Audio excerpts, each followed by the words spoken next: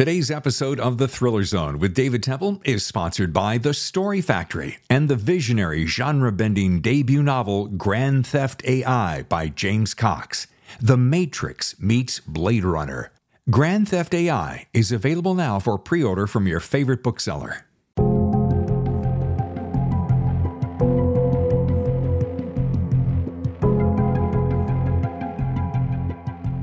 Hello, and welcome to The Thriller Zone, the podcast for thriller seekers everywhere. I'm your guest host, Tammy Temple, and on this evening's podcast is David Temple, our guest, who is launching today The Imposter, the second book in the Pat Norelli series. Tell me, David, what does it feel like to be on the opposite end of the conversation?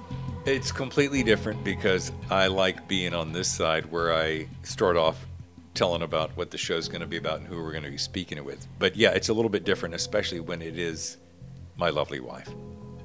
A little nervous? Oh, just a wee bit. For the audience, we have not rehearsed this. David is not aware of my questions, and I have taken full control of his podcast.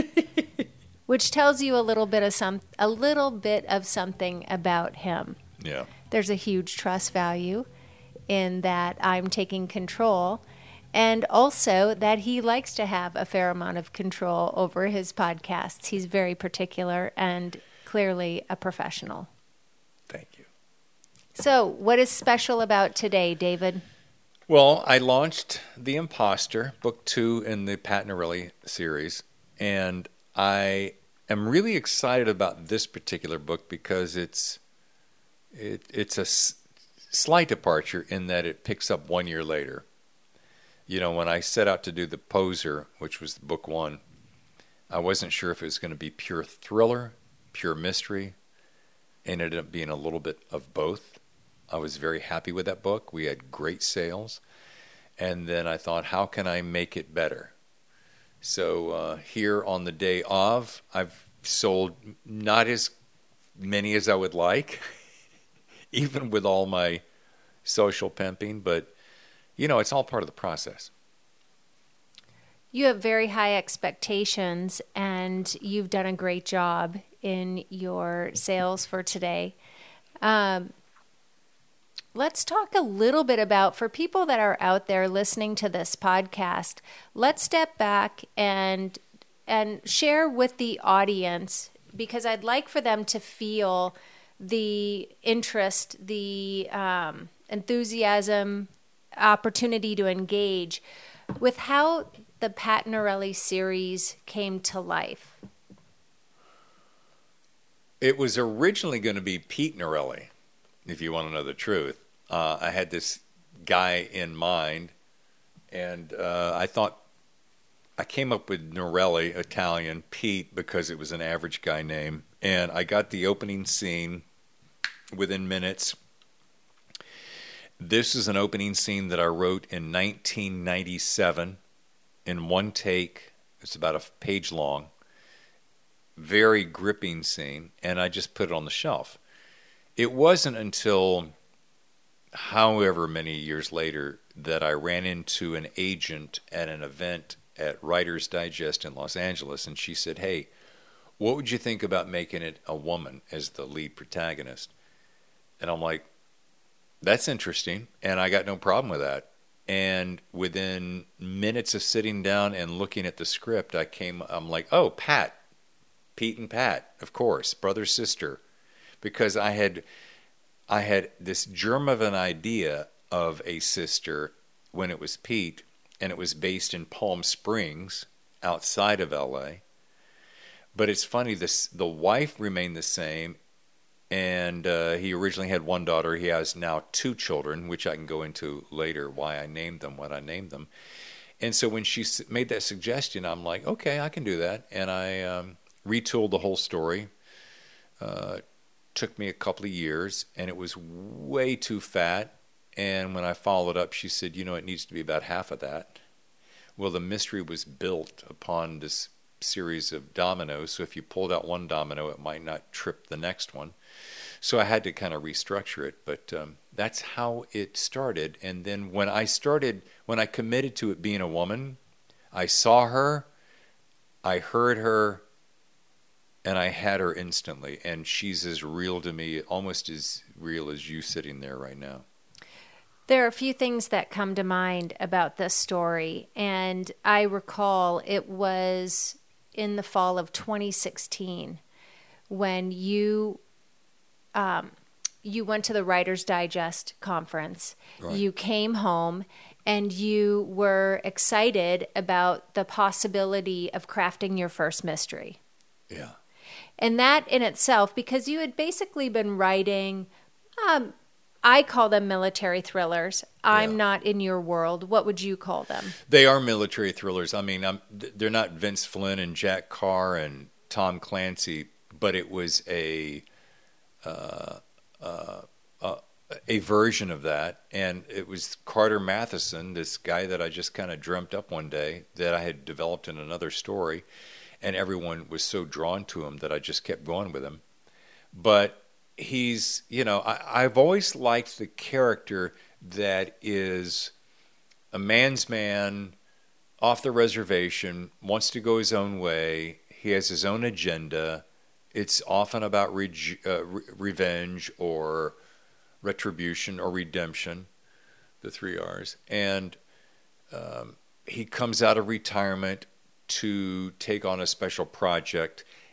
Kind of cliche in that everybody does that, but I had just started writing like full time, and I thought that's what I wanted to do, and I came up with him, and it just kind of fit. So the Carter Matheson stories were quick reads. They were really interesting. It felt like you embraced that character and the writing was very natural for you.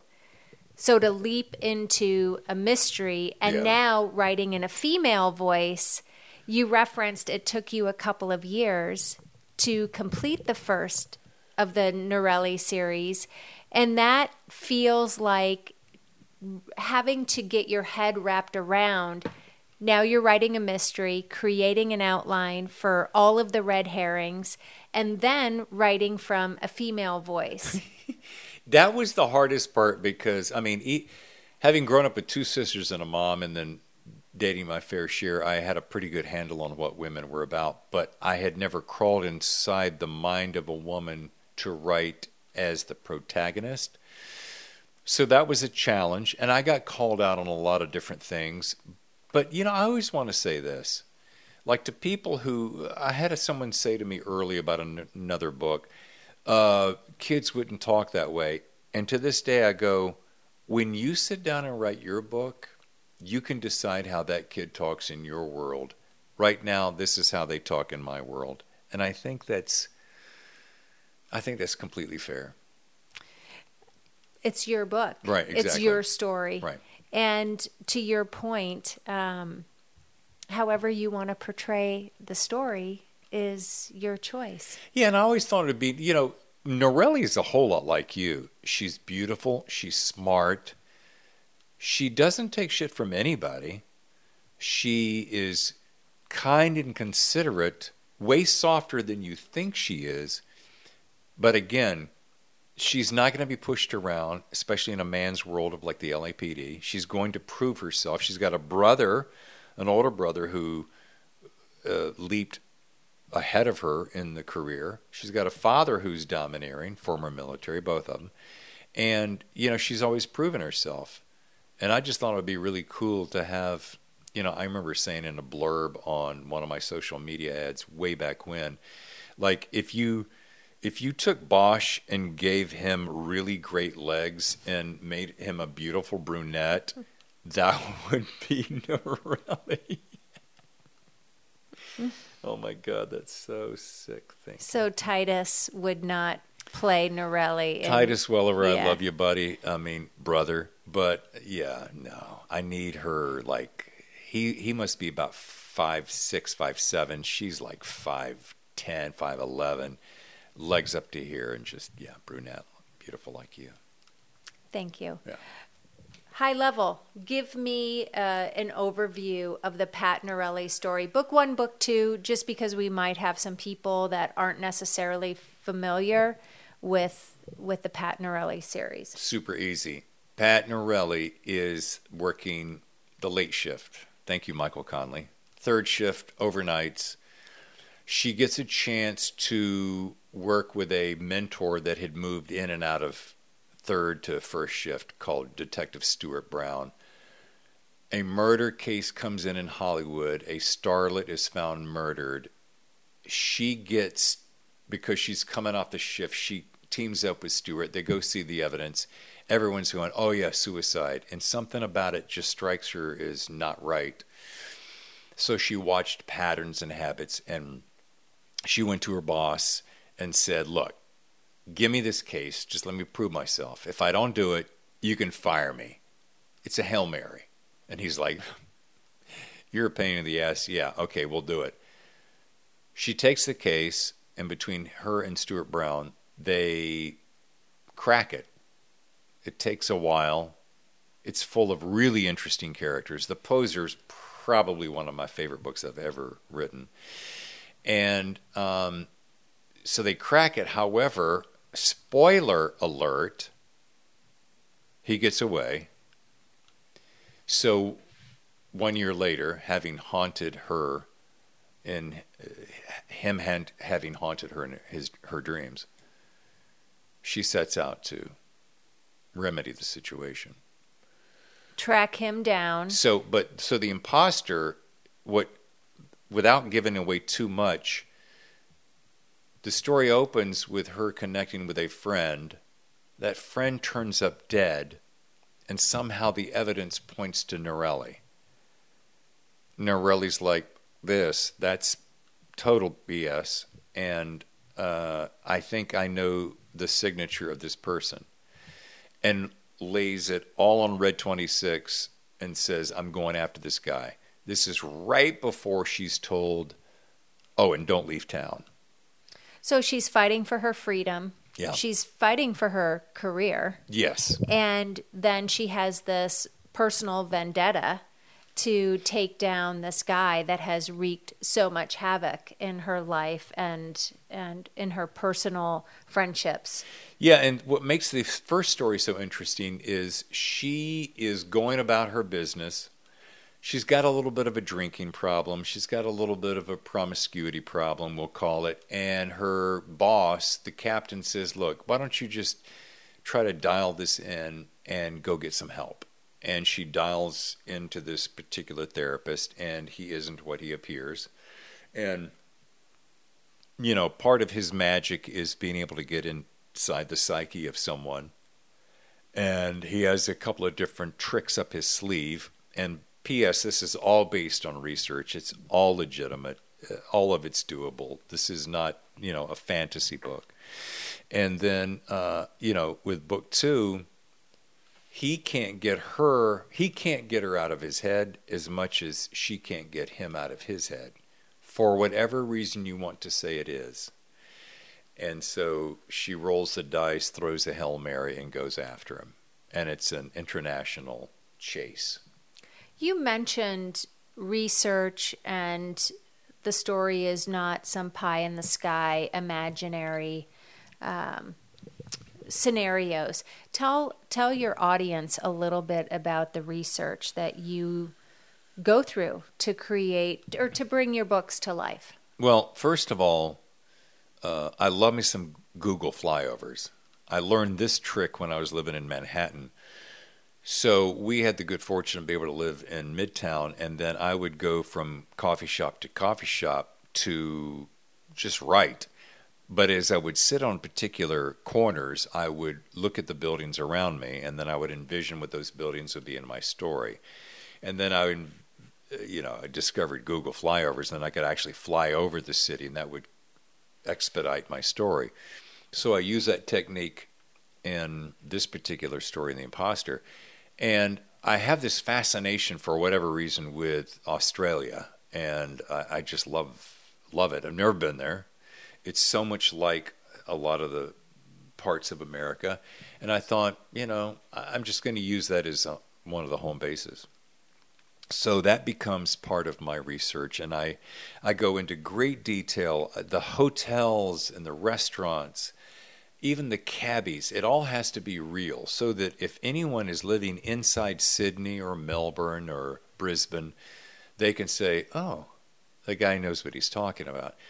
And then, having lived in Manhattan, both of us together, and then me one other time doing a radio show, I know that city really well. So I like to integrate restaurants and streets and avenues. I did that in Knuckle Down with Carter Matheson, being able to tell so many different things, terrain-wise and otherwise.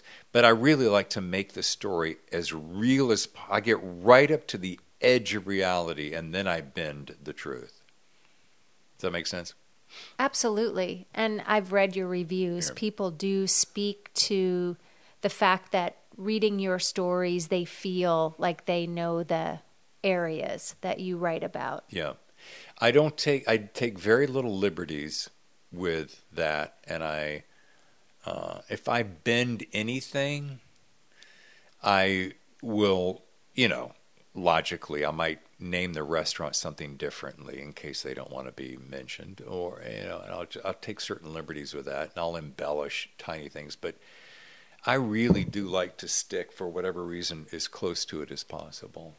I will say that our bookshelves have swelled significantly over the course of the last few years, from books on forensics, AI, several things that I never would have thought would be in my book library are all of a sudden in our library, based upon all of the research that you do.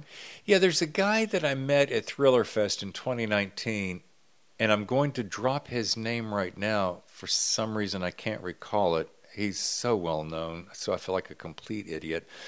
But he's big into forensics, so I picked up Forensics for Dummies because I knew that I had never been to an autopsy. I'd never seen a lot of those things.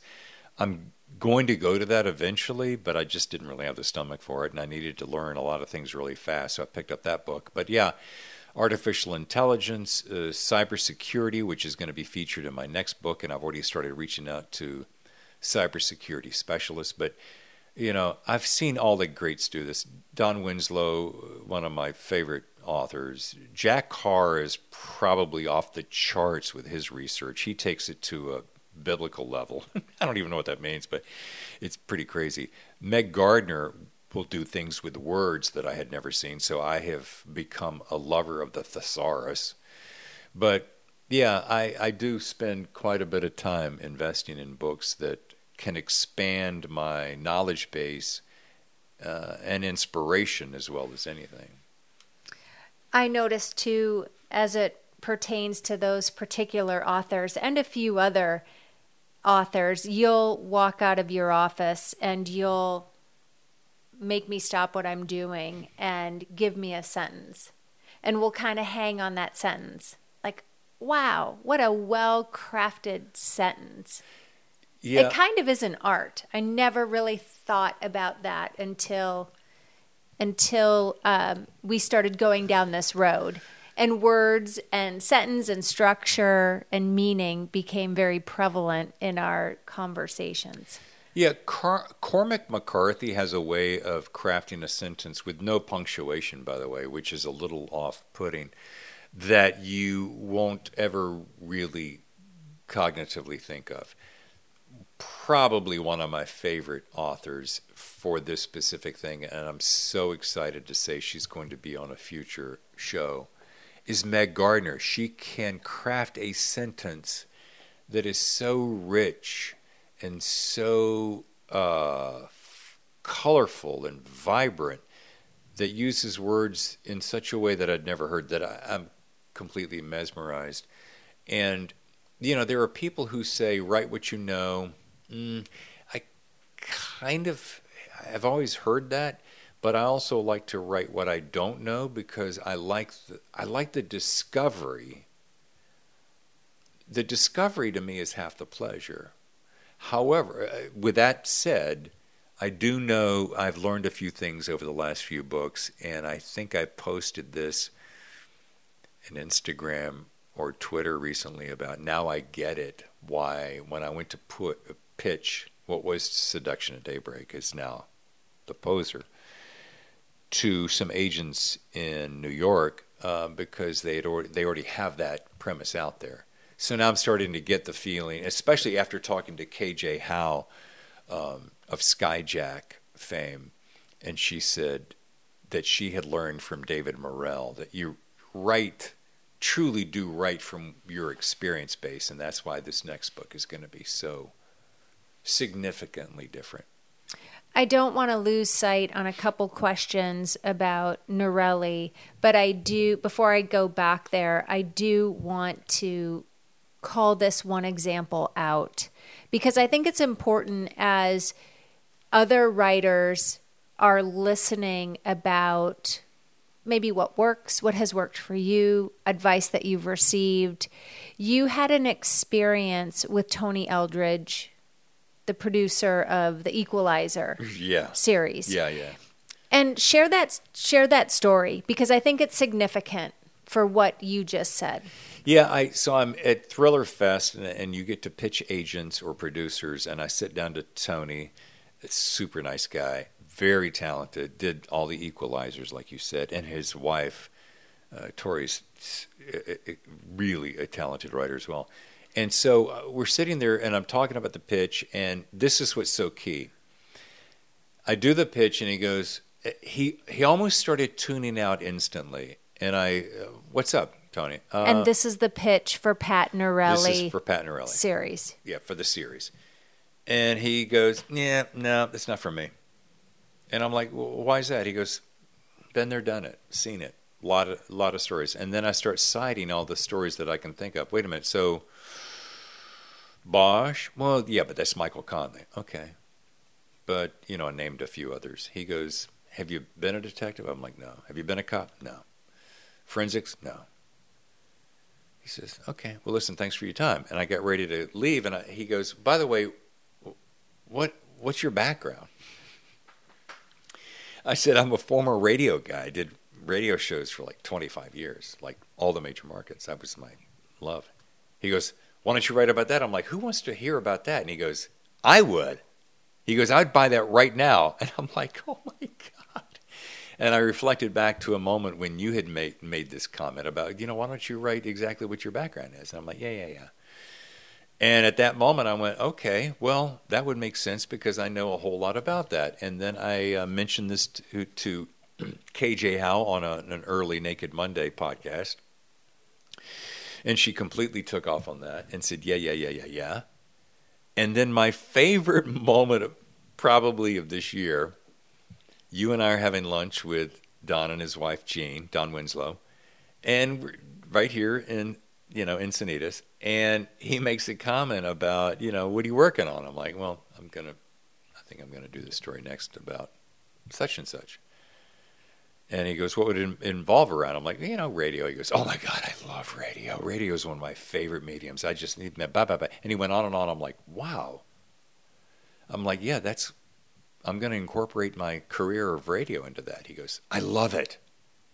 What's the title? And I told him, which I won't mention. And he goes, oh my God, that's great. And at that moment, it all just kind of crystallized. I mean, between you and KJ and him. And I'm just, sometimes you just have to get something beat into your head a couple of times. And then I'm like, okay, that's it. And so I'm going to put Norelli a little bit to the side. I'm not getting rid of her or Carter. But this other is burning a hole in my brain, and I've got plenty of material on it. 25 years of a professional career, and I've thought about it for decades, so that'll be next. You just also landed on a question that I was going to ask you. So for everyone out there what I've heard is women want to be her, guys want to date her. What's next for Pat? That's such a great question. I have one of two thoughts. If you read the story, you'll find out that there has been some seismic shifts in her life. Seismic, from boyfriends to her parents moving to her daughter going away to college. And I have a very specific idea in mind that I want to do with her next. And if you read The Imposter, if you read The Poser, you'll get a sense of her journey, her broken journey, in the imposter, you see that she's starting to come to terms with a lot of things about herself, and then there's a few things she loses very close to her in the story that shift her in a seismic way.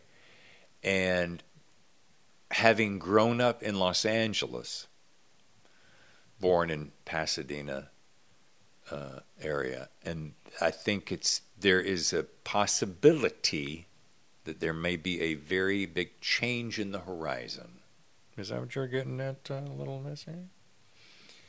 I think it's important for people to understand your audience who like Pat, or maybe your audience who has yet to read Pat, have an understanding of what's in store. And it sounds as though you're going to kind of pin it for a bit so you can work on this other project and then potentially come back and breathe a little more life into her story. I have a very specific idea where I want to take her and what I want her to do and how I want to integrate the people around her into her new life while she says goodbye to some people. But just like life, and you and I know this because we've moved how many times in our years together, life just has a way of constantly evolving and taking on new shifts and patterns, and she's going to do that. I'm very excited about it. I mean, I've got some really significant ideas for her. And here's another thing I did in this book that I've never done anywhere else, is I bring in characters from other books and other series into the story. A major one shows up in The Imposter that wasn't in The Poser, and he came from another series. And then as I'm going through the book, I wrote this one-off called Devour earlier in the year about a celebrity chef in San Francisco. I won't go into that whole story, but I brought in little elements of that story into this book. And I love doing that because I think what's key is if people find you and they like your characters and they stick with you. Your stepmother said something about, I love the fact that you brought in this character from another world into this new world. She goes, that's so exciting because I had already pictured that person in that world. And now to see them integrate into this world was really interesting. I just think that's cool. And potentially a unique style. Yes. So for everyone out there that's listening, before we wrap up segment 1 and go into segment 2, who is your ideal audience for Pat? I would say women who are excited about hearing about women heroes. You know, I had a very strong mother. I have very strong sisters. You're a very strong woman. I like strong women. I love this new wave of women in television and films being the ass kickers, like Mayor of Easttown, right? I mean, characters like that. I love that. And it's about time. So I really like that. And I would like to see more of that. Does that? One of the things that I have enjoyed about watching Pat is there's a little rough and tumble to her in the first book, and she got a little softer in book 2. Yeah, I think it's nice to have a strong female presence.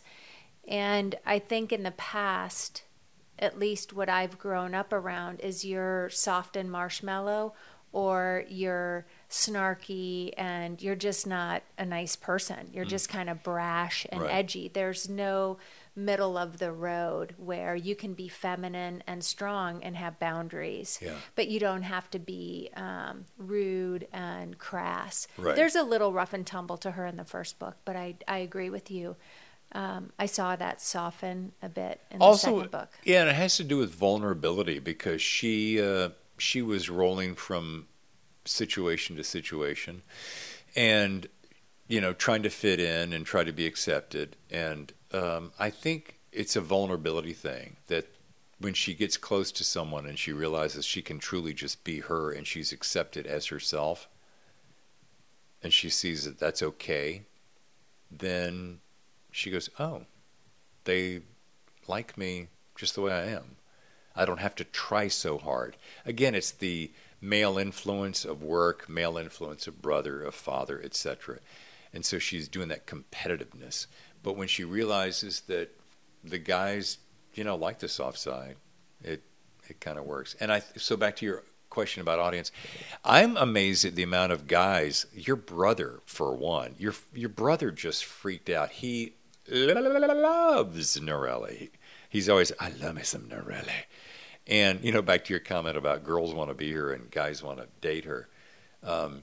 So, that, I don't know, 25 to 55, men and women, because everybody kind of likes her. And to your point, I think as a reader, you find an author that speaks to you and you just tend to read through their books, regardless of the topic. My mother's not 25 to 55 and she really likes your writing. My stepmother isn't 25 to 55 and she likes your writing. My whole family basically reads David's work and really enjoys it. Men, women of all ages. And I think it's funny, the reason I brought up that, I was just having to fill this out for a Facebook ad or something, and they said pick the age group, and I just kind of picked 25 to 55 because it started with 13. I'm like, 13-year-olds are not going to be reading this book, and it went to 85, and I'm like, 85 is not going to be reading this book. My mother would not have liked this book, God rest her soul. Your mother wants more sex than I've ever been able to write. And I hope she did like this one, didn't she? She liked a little, She always wants more. Yeah. So before we transition to segment 2, how can people find you? How can people purchase your books? Easiest way to go to my website, davidtemplebooks.com. Kind of makes sense. There you can find out how to purchase the books, how to purchase the audiobooks. You can find out about my background a little bit and read some testimonials from people who have read the books and have liked it. I've discovered this new thing. It's a new version of Bitly. You know what Bitly is? It's basically a URL shortener. And there's a new one called Sleek Bio, which is kind of nice. Because everybody wants to shorten everything. So biography, sleek, sexy, simple. So sleek.bio/David Temple. Kind of gives, I'm using that on my branding now so that you can go there and in one simple little page, you can connect with me on every single channel. So if you don't want to sit there and go through my website, which is pretty gorgeous, if I may say so myself. Thank you, Author Bites. Then that's a fair way to do it. But Amazon, I know that The Imposter is on Amazon right now. There was a little bit of a technical difficulty, so it's not going to hit all the other booksellers until Friday or Saturday of this weekend. But I do know the paperback is on both Amazon and Barnes & Noble, and the ebook is on Amazon, but it should all be across the board. Apple, Google, blah-de-blah. Social media. What are your social media sites where people can be a fan, follow what you're doing, what you're saying, your writing practices, tricks, tips? Yeah, I don't really do tips and tricks. I'll leave that to other professionals. But Dave Temple is Twitter, @Dave Temple. And Dave Temple is because everybody called me Dave growing up. So I guess it was too much to say David. It took so much longer to say 2 syllables. Instagram is David Temple Author. And I've just launched a new podcast, which is The Thriller Zone. So The Thriller Zone. And that's been taken off. That thing has grown so fast in such a short amount of time. And I love somebody said to me the other day, why do you love podcasts so much? And I said, well, let's see. I grew up since I was 13, I started dreaming of being on the radio. I had my first job at 15. I had my first radio job at 16. And then I just catapulted from there because that's all I wanted. And that is my number one favorite thing. It's always been my number one favorite thing. And so the Thriller Zone, I've jumped into that with 2 feet, and I'm not looking back. Naked Monday has been fun, and I'll come back around to that every once in a while. But for branding sake, I'm just sticking with the Thriller Zone. What else? Twitter, Instagram, and LinkedIn. People can find you there. Yeah, David E. Temple. I don't really spend much time there. I've got a huge network there, but I don't know why I just don't spend much time there. And then Facebook, but I'll be honest with you, honey, Facebook confounds me a little bit. It confuses me. It's changed so much since, the early days, like 10 years ago, I was way too obsessed, spent way too much time there. And now I don't. It's confusing to me, but I'll get back to it. You're very good at that, so I'll ask for your help. Okay, so we've covered Pat Norelli, The Poser, The Imposter, which launched today. Congratulations to great sales. Thank you. We know where to find you on your website. We know how to buy that book, and we know how to connect with you on social media platforms. Anything else that you'd like to share with us before we move into the next part of the Thriller Zone? I would say I would give great words of encouragement. I have recently made friends with a gentleman, Eric Bishop, who is writing, has a book called The Body Man. And I want to say to the writing community to surround yourself with mentors. I met Jack Carr early on, just before he blew up. And I've watched him from afar, and I'm in such high admiration of his talents. Eric Bishop is on the edge of blowing up with The Body Man. That's coming out in November. And I dip in and out of other social sites where I get to communicate with guys like Don Winslow and Harlan Coben and Don Bentley. And I would say the best thing you can do, well, the number one thing you should be doing is writing. I mean, if you're not writing, then you're not a writer and you'll never get anywhere. The second thing is kind of surround yourself with people who believe in you and encourage you and support you. And thirdly, of course, surround yourself with loved ones like you, friends and family who, when the going gets tough, they'll go hang in there. Because, it's I'm from a career that was surrounded by a lot of high-profile personalities in the spotlight, New York, L.A., Chicago, Detroit, Philadelphia, and on TV, radio, film. And it's a very heady experience. And when you're taken out of that, it can be its own situation. But then you transfer into writing where it's solitary, and you can go weeks and months without a lot of interaction. It will change you. And I just think it's my word of encouragement is to find people and find things like Thriller Fest that KJ Howell runs out of New York, and all these different writing conferences, and get involved in them, Boucheron and things like that, and absorb yourself. I mean, I learned more in, how many days was I in New York? Like 3-4 days? No, you were there for, I want to say it was just shy of a week. Yeah. I learned more and did more networking than probably any other time in my life, almost. And I would just encourage that. And that was the Thriller Fest. Thriller Fest. Which is also doing virtual events until they feel comfortable to move back into a face-to-face gathering. They're doing one right now. I actually made a comment on social media about that. Several people told me how to be able to access that video footage and so forth. And I would highly encourage you. ITW, International Thriller Writers is the group, and it's worth every single penny. Tell KJ I sent you and get a % discount or something. Anyway, it's just amazing to do that, and the support group is phenomenal. What was the best money you ever spent as a writer? The best money I ever spent as a writer. Thriller Fest. I met amazing people. The thing that was so cool is you sit at home and you read all these books and you really are absorbed by them, and then you get to sit down with those authors. John Sanford, I get to hang out with John Sanford. I've been reading John Sanford, the Prey series, since college. I mean, that's just amazing. And then, again, the networking. Merrill Moss of Merrill Moss Media that hooked me up with Book Trib, that did some reviews for me and did some publication for me this week. I met a great guy out of Australia, James Gregory. We've become. He was one of my first podcasts on Naked Monday, and he's a former detective turned writer.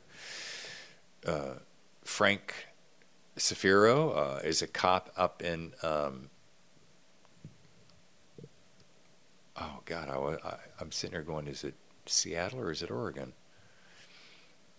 And just meeting people and networking. And this is before COVID. So yeah, back to the thing about bringing it back. I think they're going to bring it back in the next year or so. I hope. There's nothing like hanging around person to person at events like that. So conferences, the right Huge. Conference for your genre would be the best investment, one of the best investments that a writer can make. 100%. For so many different reasons. And there's something about getting away to an environment that is nothing like the one that you're in that allows you to kind of like wipe the slate clean and you're fully immersed in it. There's nothing quite like it.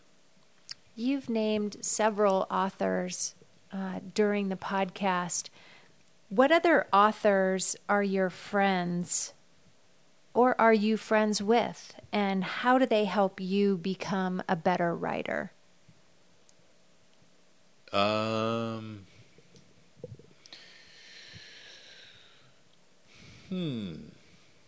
I think it sounds kind of cliche, but the encouragement, because it's not an easy job to create worlds out of thin air, and the competition gets harder and harder every year because there are more and more people who think they can write. So the market is inundated with every Tom, Dick, and Harry who tries to write a story. So the camaraderie, there's a couple of people that I can think of that just like, well, Eric Bishop today. We were just chatting back and forth, and he said, hang in there, I believe in you. And I'm like, oh my God. I mean, we've only become recent friends. And Andrews Wilson, those guys just instantly kind of took me under their wings. And Jack Carr, who's just become a beast, and I still drop him a note and he'll respond. And he's so kind and gracious. And while he's blowing up, he doesn't forget all the people along the way. And then, like I mentioned, Don Winslow. You meet Don, and Don's a megastar.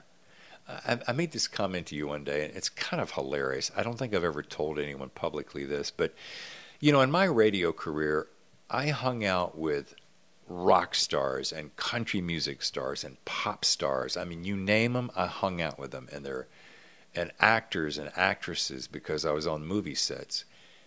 And I never really went out of my way to get photographs or autographs or any of that because it was just like, whatever. But now I meet writers for whatever reason, now at my age, and they've become kind of my new rock stars. And it's because of admiration. I don't want to be them. I don't want to, I'm not star sucking up, and I really admire their craft and the way they've led their lives. And they're kind of in my later years, they're my rock stars, and I just totally dig that. And I learned so much. Like I can rattle off 5 books right now that I've read and have shifted the way that I look at writing. And one I read recently, The Gentleman's Hour by Don Winslow. I don't know how many times I talk about this, but I read that a couple of years ago, and I just, for whatever reason, I read it again. I'm like, this is like a perfect book. So Stephen King said if something along the lines, if you're not reading, you're not writing. I mean, he's in his book on writing, he's just always talking about you've got to be reading. What do you think is the biggest misconception out there about writers and what it takes to make it and what it looks like when an author is discovered? Well, I think a big misconception is I think people see, oh, so-and-so wrote a good book, and then all of a sudden they sold the rights and they're millionaires. You know, I think of T.J. Newman, who was a recent discovery, and she wrote the book Falling, and I got introduced to her by Don, and that book was amazing. Young flight attendant who had a dream of a story and wrote it on cocktail napkins and put it out to 40 agents and got turned down 40 times until it got in the hands of Shane Salerno, another secret hero of mine. And he turned her life around, and she got a book deal and turned around and got a movie deal. So I think there's a little misconception that people think, oh, it's that easy. No, it's 40 rejections, and I think that's a low number, and that's a misconception. And I think the big people always ask me, what's your number one secret? I'm like, it's seat time. It's putting your ass in the chair. I mean, I try to get up somewhere between 5 and 6 every single day, 5 days a week, and sit down and write. And that's what it takes. It's the discipline of constantly doing it. I think it's a combination of constantly doing it, and with time, it's, Malcolm Gladwell talks about 10,000 hours. By the time you do that, you have gotten to where you're halfway decent. So it's part discipline, you're honing your process, and hopefully you're learning along the way. Well, and a lot of people don't take into consideration, I imagine, the 10,000 hours, the number of years that it actually took for, in this particular example, with the book The Falling, for her to really write that story and have it be in a place where she could present it. That's just not something that happens in 30 days. It's hours and hours and years of crafting. It's years, yeah. I mean, look, my very first book, right, I want to say it was 2008, 2009, when self-publishing was just getting started. And there's a little book called Chasing Grace, and I grew up in a religious home, so I thought, it'd be interesting to write a story kind of like that, and so I crafted it. And, it had some pretty decent sales, but it wasn't until because I'm a closet filmmaker, I said, look, I want to turn that into a screenplay. I'd never written a screenplay, so I wrote a screenplay, and I was like, well, I want to turn it into a movie. Never made a movie. Bunch of shorts, but not a movie. Went out and raised the money, and then shot it, directed it, starred in it, and sold it to Word when it's on Amazon and Netflix. And to be able to sit at home and watch a movie on the screen that you had an idea of how many years ago was that, and a lot of suffering along the way, as you very well know, which we won't go into. And, I think people think it's really easy, and, like anything, it just takes time and practice and stick-to-itiveness and tenacity and being willing to learn, and you fall down, you get up again. I guess it kind of depends on how badly you want it. And with that, you become, I would imagine, a jack of all trades. Yeah. You're a graphic artist for a book cover. You're a formatter.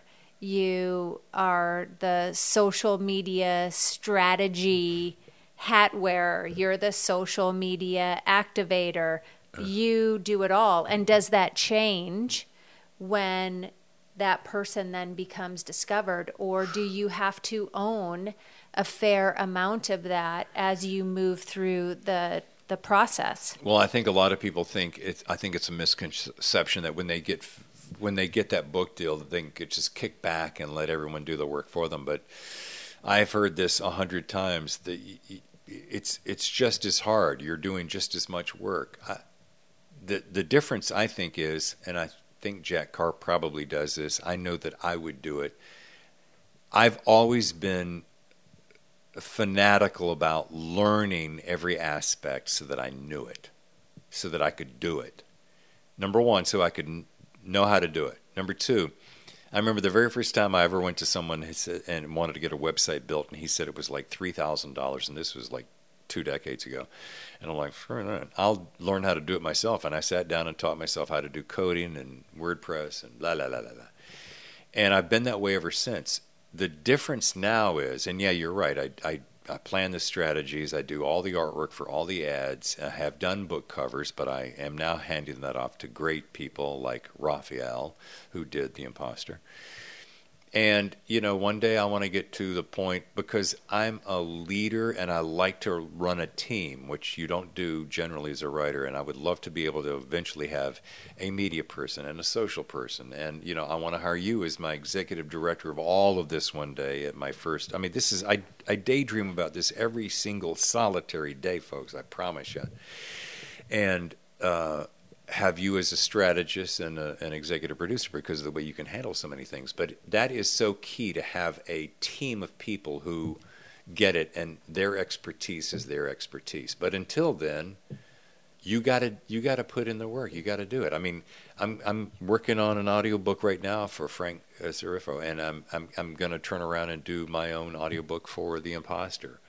I did it for The Poser, and that did remarkably well in sales, even though somebody beefed me because I couldn't do a woman's voice. I'm like, well, you got me there. Everyone has an opinion. Exactly. People also commented on the sound effects in the audiobook of The Poser. They really liked that. Yeah, thank you. I really enjoyed that. I mean, again, that's the radio background showing up. And I've always liked radio theater. Even when I was a kid, I was listening to radio theater from the 30s and the 40s. And I love that medium. And I saw Don's eyes light up when we were having lunch that day, talking about the magic of radio. And the thing about radio is it's so personal. Like right here, you and I are within 6 feet of each other. And we get to do it our way, and you get to connect on this level. And television's not that way, having worked in that. Film's not that way, having worked in that. Music's not that way. There is nothing like radio, which is why I think podcasts are so friggin' hot right now, because first of all, everyone thinks they can do it. And second of all, it's pretty easy to do it. The key is doing it well and doing it consistently. But anyway, yet I digress. How about a little fun? Yes, please do. We're going to close tonight's podcast with some guilty pleasures. Oh, okay. So we're going to wipe that slate clean. Okay. Books, seriousness. Yes. And we're just going to be playful for our audience. I love it. By the way, you're a great interviewer. You're a great host. Well, thank you for letting me be your guest host this evening. Yeah, you're amazing. It was kind of funny to watch you relinquish control. Although you tried to hold on, but you let go. Yeah. So what's the fun? The fun is about guilty pleasures.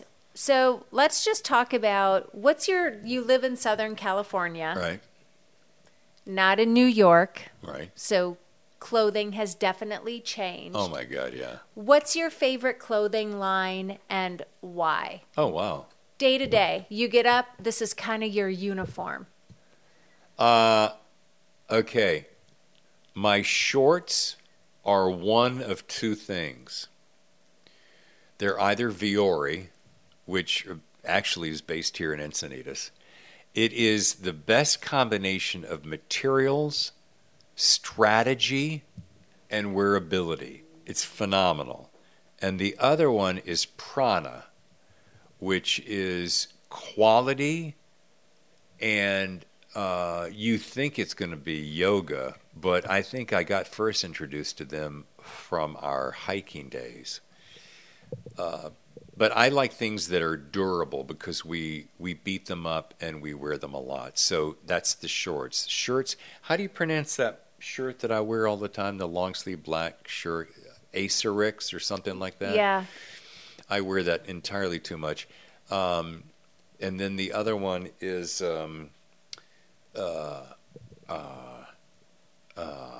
what's that with the three stripes on my shoulder? I can't remember.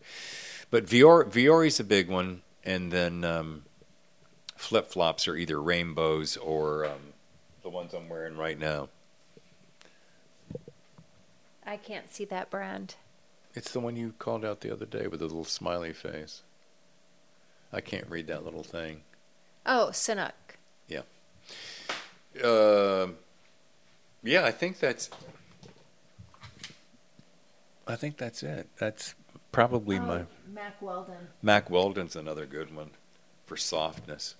Casual, soft, yeah. nice colors, nice fit. You don't feel like you've put on a one-size-fits-all tent. No. Moving from New York to here was a huge difference, right? We're wearing wool and gabardine and polished cotton and just great shoes and sophisticated. And you come here, and if you're wearing dress shoes, people are like, you going to a funeral? I mean... Well, that's the nice part of the style that Viori has created, Yes. is that you can run around town in their apparel. You can take off shorts, put on a pair of jeans and one of their jackets and shirts, and you can roll into any restaurant and be appropriate. And is it... It's still a little stylish. Yeah, I really like Fiore. Is Faherty, is that how Oh, you... yeah, Faherty. Faherty is another, talking about Yeah. quality craftsmanship with the SoCal vibe, but with an East Coast influence. Yeah, I see that in their marketing. Yeah, I can just see that. so good. So good. Okay. That was fun. Favorite album?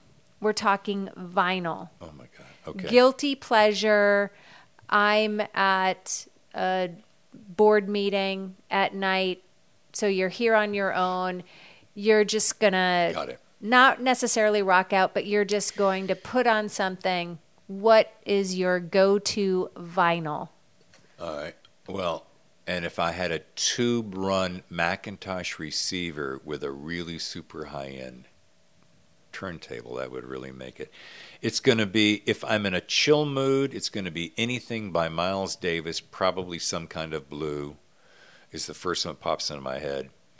If I'm in a rockin' mood, it's either going to be Boston, anything by Boston, Don't Turn Back, any of those, or, okay, yeah, you didn't give me a multiple choice. Eagles, probably Hotel California. I never get tired of that album. Anything by Boston. America is, if I want to just kind of chill, 70s style, it's America. Yeah. On that same vein, so now we're road tripping. Right. What is your favorite Sirius radio station? Sirius XM 70s on 7. 70s on 7 with PJ McKay, everybody. 70s on 7, and they all talk like that. It's 20 minutes after the hour. Yeah, 70s on 7. That's been a good time. It is. And Casey Kasem on American Top 40. Yeah. Oh, God. I grew up with that. I love it. What is it about the 70s for you that you connect with? Oh, besides the fact that I grew up in them, to me, it was the quintessential era of hip, great, earthy music coming from just people. Yeah, there was a lot of drugs and but it was just real, true blue rock and roll. The Who, Guess Who, the Beatles. Well, that was a little bit earlier, but Eagles, Rod Stewart, I could just go on and on. But it's that organic, earthy, They were talented, great lyrics. Like, you can't not listen to Eagles or Elton John, Dan Fogelberg, James Taylor, and not hear really great stories. Just great frickin' stories. Like the stuff I'm listening to today,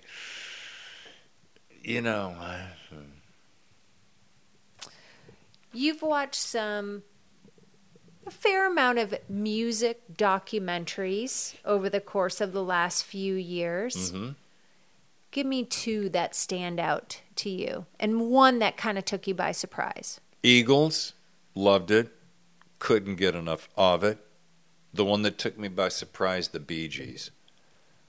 I always liked the Bee Gees for what they were, because that was such a specific sound that has never been done before or ever again. But I didn't have the vast appreciation until I saw that documentary. Wow. Amazing. And that's the Bee Gees documentary on HBO. And the Eagles documentary was a 2-parter on Showtime. God. We have it. I think you bought it. I bought for it me for my birthday or something. And I could watch that. I could watch that once or twice a year without fail. It's like a couple of my favorite movies. Okay, so last question. Uh-huh. Yes. It's a perfect night seasonally. You have a summer and you have a winter. Give me your cocktail and give me your dinner. Oh, wow. For which season? Summer, and then I want to know winter. Summer is going to be a gin and tonic, and it's going to be, excuse me, it's going to be a Hendrick's gin and Fever Tree light tonic with fresh limes. The dinner is going to be one of our favorites, lamb in a rosemary, etc. sauce on the grill, grilled to perfection, and probably with we're salad freaks, so some phenomenal salad, and I can eat broccoli all day long, so broccoli with a slight kind of a sauce on it. Winter, old fashions. Not, by the way, I don't drink either one of those very much anymore, or not in volume. I'm more of a craft beer person, and even then I'm kind of pulling back. But old fashions, and the dinner would be probably a ribeye, a baked potato with real butter, sour cream, chives, bacon bits, cheese, with a side of broccoli with butter, and yeah. Well, David, this has been a really special moment for me, and I appreciate you stepping back and letting me be your guest host. Sitting here interviewing you on the day of your release of The Imposter and hearing the story about Pat and how she came to life, and hearing all about this fantastic network of author friends that you've created for yourself, this wonderful group of people that now surrounds you, and as they support and lift you up, you support and lift them up. It's been a wonderful seat along the sidelines watching all of this evolve and grow from the moment you came into my space in the fall of 2015. And I couldn't be more proud of you, and I couldn't be more excited for all that's in front of you. So for all of you that want to get to know David a little better and take a look at his books and take a look at his radio career and some fun other podcasts on Naked Monday, and I think Rad Vibes Only, and the Dave and Tammy Tour might still even be up there. Give us your website one more time. DavidTempleBooks.com. Boom. And P.S., you do realize that I couldn't do any of this without you. Well, thank you. There's going to be somebody who goes, oh, yeah, whatever. But it's true. Between, when we very first met, one of the very first questions you said if you could do anything for a year, and we were both pursuing two different careers, and you said, if you could do anything for a year, what would it be? And I went, writing. And you said, do it. And I've been doing it ever since. I've been going at it as hard as I possibly can. And between that quote-unquote permission, so to speak, and your encouragement every step of the way, when I think I really suck some days, and you go, honey, here's your favorite phrase. Honey, you're a really good writer. And I know that's kind of like saying, hey, Ma, do you like my book? But, you know, you're a well-read individual, and you have really good taste, and you have great instincts. And so, huge kudos to you, and thank you. You're welcome. Thank you for letting me into your space. Yeah, it's been a great space, and it's so much better with you. Thank you. And what's your big finale, Miss Host of the Thriller Zone? Who's your upcoming guest? I'm glad you asked. Joe Goldberg, the author of The Spy Devils, will be on our next show on Friday, July 9th. He's going to be on the show, and we have some very cool guests lined up for the remaining Fridays of the month. But we'll just leave it with Joe Goldberg for right now. Very excited about that. Excellent. Signing off from Encinitas, this is The Thriller Zone with David Temple.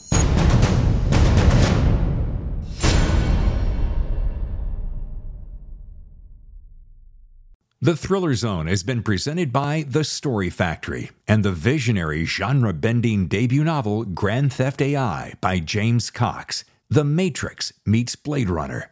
Grand Theft AI is available now for pre-order from your favorite bookseller.